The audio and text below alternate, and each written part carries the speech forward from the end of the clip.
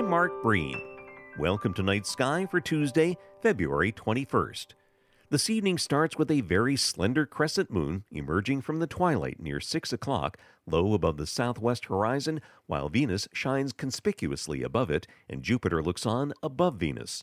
Tomorrow night will feature the moon just to the lower left of Jupiter. By 7 o'clock, this eye-catching display settles toward the horizon as the last of the twilight gives way to a dark, starry evening, welcoming some great views of two star clusters fairly high in the west-southwest. Using Orion's belt, due south at 7:15, follow its line to the right where the red star Aldebaran not only marks the red eye of Taurus, the bull, it also guides you to a V-shaped pattern of stars called the Hyades by the ancient Greeks, daughters of Atlas in mythology. Their half-sisters, also daughters of Atlas, appear along the same line just a bit more to the right, the Seven Sisters, or the Pleiades. Astronomers call these collections star clusters. Tomorrow, more on the nature of the Hyades and the Pleiades on Night Sky.